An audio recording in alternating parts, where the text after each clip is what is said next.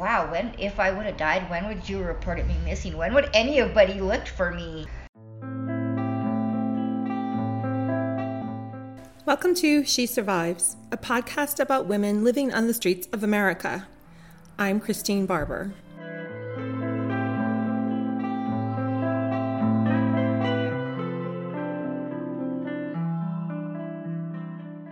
Today we'll be mentioning the sale of sex, which is called doing dates on the street.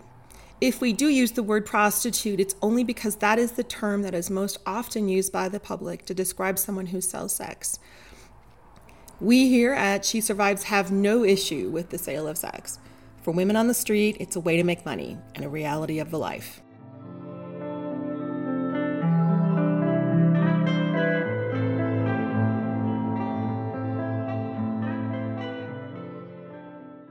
If you're an average American, your chance of being murdered by a serial killer is 0.0004%. That's 3 zeros in front of that 4. That's 0.4%. But if you're a woman selling sex on the street, your chance of being murdered by a serial killer is 7%. That means they are 10,000 times more likely to be targets of a serial killer than most people. But why are women on the street so much more at risk? Law enforcement will tell you it's because of lifestyle. But what do they even mean by that? Do they mean the women are more easily located? That they are more visible? That they are more easily identifiable? They will voluntarily get into a suspect's car? But that could be said for a woman hailing a cab or looking for her Uber.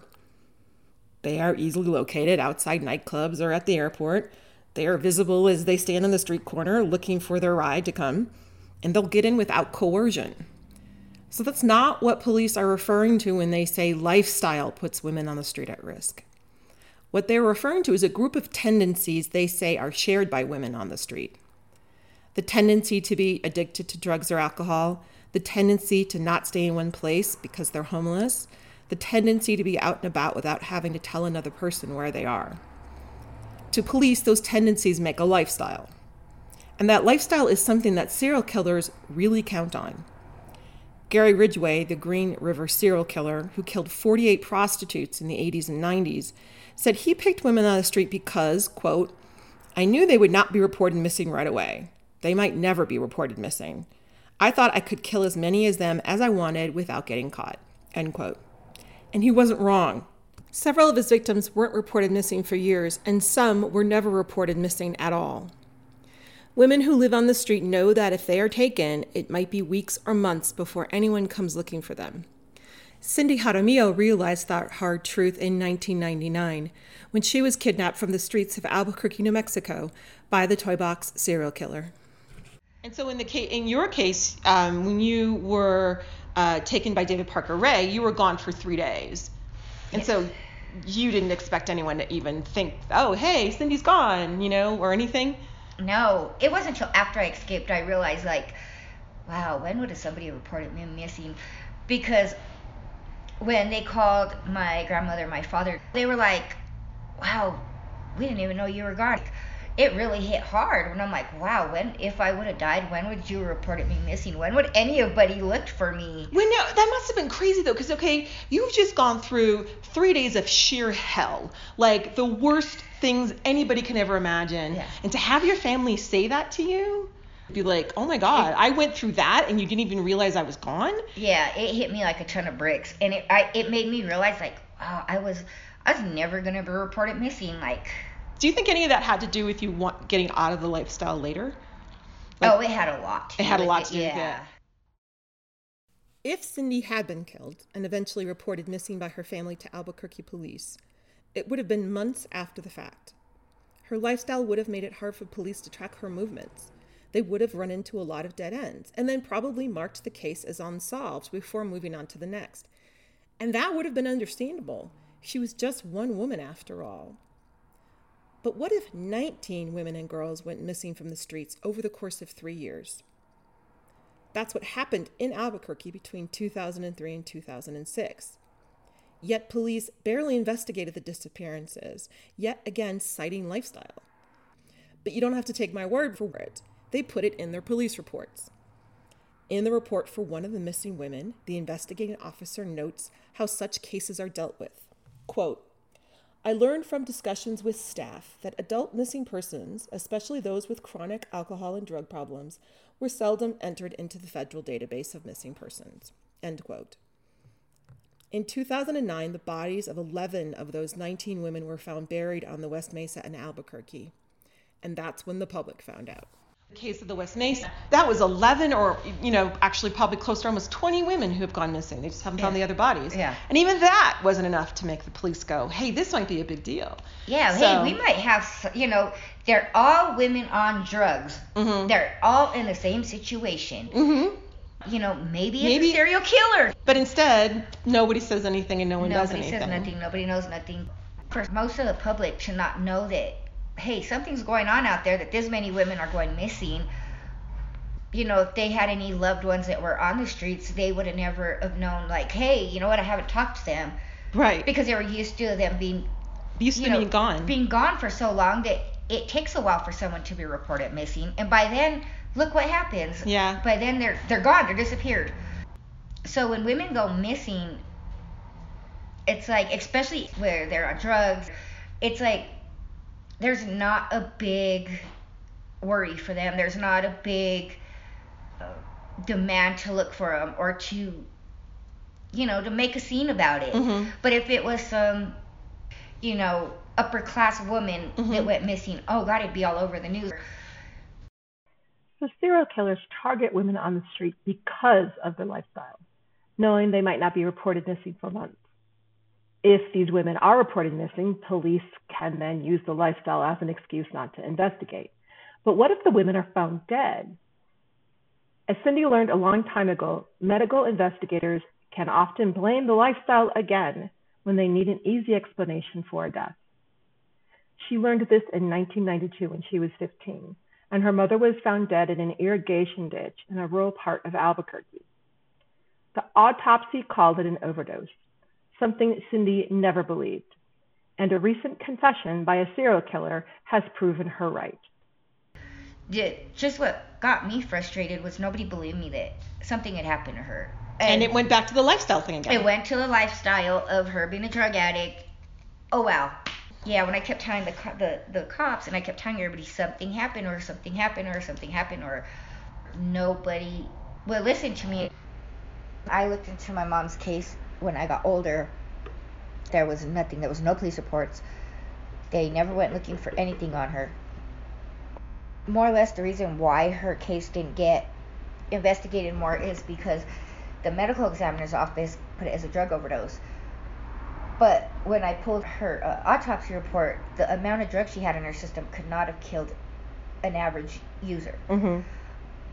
Plus, to OD on crack is kind of hard. You have to do a lot, and I don't see my mom having the money to do that much coke anyway. And she was smoking or she was injecting? Smoking it. How do you even smoke that much to get I don't know how overdose? I don't know how you smoke I mean, seriously, yourself if you're to get injecting, I see it happening. I've seen injecting. My mom did not. She didn't inject? No, she. See, that's the thing. I feel like they went for the easy answer. They did go for the easy answer. There was no needle marks on her. Mm-hmm. Come on, that tells you she didn't inject it. You know? I don't care how good the crack is. How high that quality is, it doesn't matter. Yeah, you're not going to OD on crack. Because I've had crack that good, no. Yeah. And trust me, I've tried.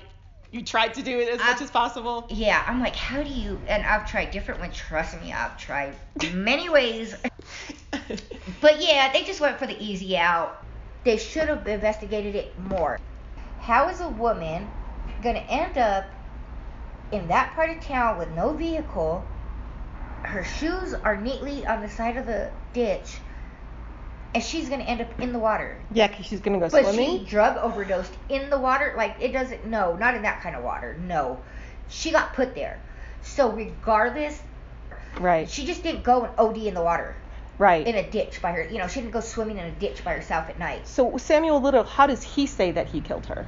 As far as I know, him and another woman and my mother were partying, and the other woman left. Something about her leaving pissed him off and her not coming back. Mm-hmm. And so he took it out on my mom. They're not sure if she was raped. They couldn't do a rape kit because she was decomposed at the time. But yeah, he delivered her a knockout punch. If he delivered her a knockout punch, that's a hell of a punch. That's going to show up in her brain as, a brain hemorrhage and all that. Which explains the bruising that they had said on the autopsy report. And then he strangled her. So they had bruising on the autopsy report. Yes. They had all these other, found in a ditch in a rural part of town with no vehicle, with her shoes on the side. Yeah. And none of this makes them suspect. None. She's a prostitute drug addict. Who gets knocked out and overdoses in the middle of nowhere. Yeah. In the water. Even if she would have OD'd and that would have been the final cause of death, someone put her in that water. Yeah. She didn't OD there. Yeah. She was put there. So why was that never investigated? Who put her there? No one ever investigated no further that she was just a drug addict. Why would her autopsy have been undetermined or undetermined until further investigation or something? Why did it have to automatically be drugs because she had drugs in her system? Exactly. So why not make it a suspicious death instead of making it, Yeah. Like, why didn't you do your job at the beginning? Them throwing it off, as a drug user or a prostitute and not caring about it made my family suffer 20-some years later because of it. There should be more people that care a little bit more about. Do you see that changing now? Do you feel like people are getting a little bit better about it? No. If they found your mom today in the same situation, what do you think they would say? They would say the same stuff. Mm-hmm. They would say, oh yeah, she OD'd, even though none of this makes any actual sense. And I think we just need a couple more good people out there that'll be like, hey, you know what? Maybe take a little bit more time. Yes. Let's not just say drug user and just close the book. Yeah. Let's stay and say, you know what? You're a drug user or you're a prostitute or you're this or you're that does not make you any less of a person. Any less of a case that we need to solve. Yeah. Right. So if you could say something to Samuel Little, so pretend I'm Samuel Little, what would you want to say to me? You know what I wouldn't have nothing bad to say to him, actually. Really? Why not? He killed your mom. I really don't. You know what? He killed a lot of people. I know he killed a lot of people, and he's gonna rot in hell. He's gonna get what he deserves. So I really don't have nothing bad. I don't have no ill feelings towards him. And you don't feel the need to confront him or anything like that, or yell at him? I do. I want to face him. I want him to see my face. I want him to see my kids' face, and I want him to know that he took a grandmother away from them. Yeah, exactly. They grew up without knowing their grandmother. Right. I grew up without a mother. Right. I struggle every day now. My kids, I want him to know that, but I don't hate him. I kind of hate him, and I don't even know him. So I don't. I just hate him because I feel like he preyed on your mom and women like that because he knew people wouldn't look into it as closely. Yeah.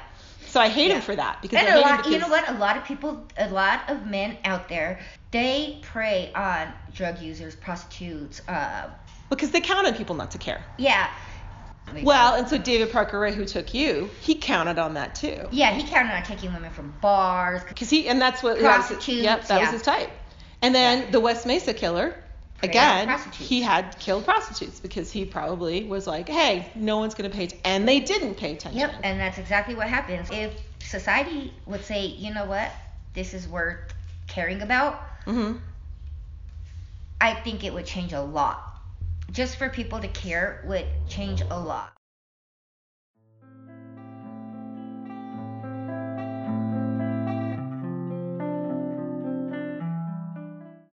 Join us next time as we talk to Vicious, who had never done dates or done drugs until age 21 when she was given an ultimatum by her boyfriend. He basically said, you go out with her and you make money with her. If you don't come back with money or dope, and basically I'm gonna beat your ass.